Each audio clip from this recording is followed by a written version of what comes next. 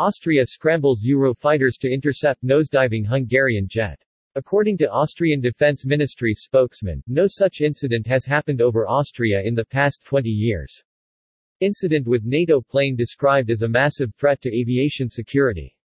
2 Austrian fighter jets scrambled to escort Hungarian aircraft. The incident sparks sharp rebuke from Vienna.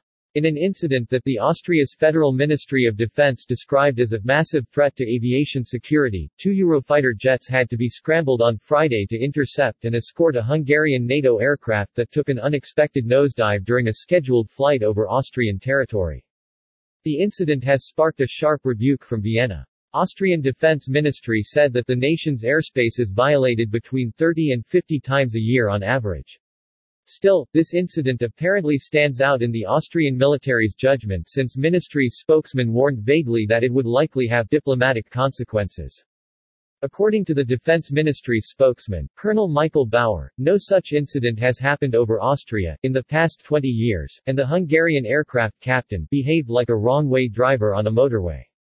The unexpected descent happened during an approved routine flight over Austrian territory by a Hungarian 4-engine C-17 military transport aircraft with NATO identification.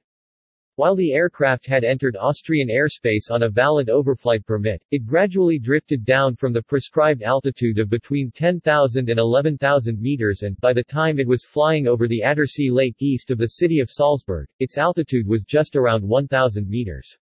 The maneuver alarmed the Austrian military, which sent fighter jets to escort the wayward aircraft away. The reasons for the sudden nosedive are still unclear. Neither NATO nor Hungary have commented on the incident as of yet.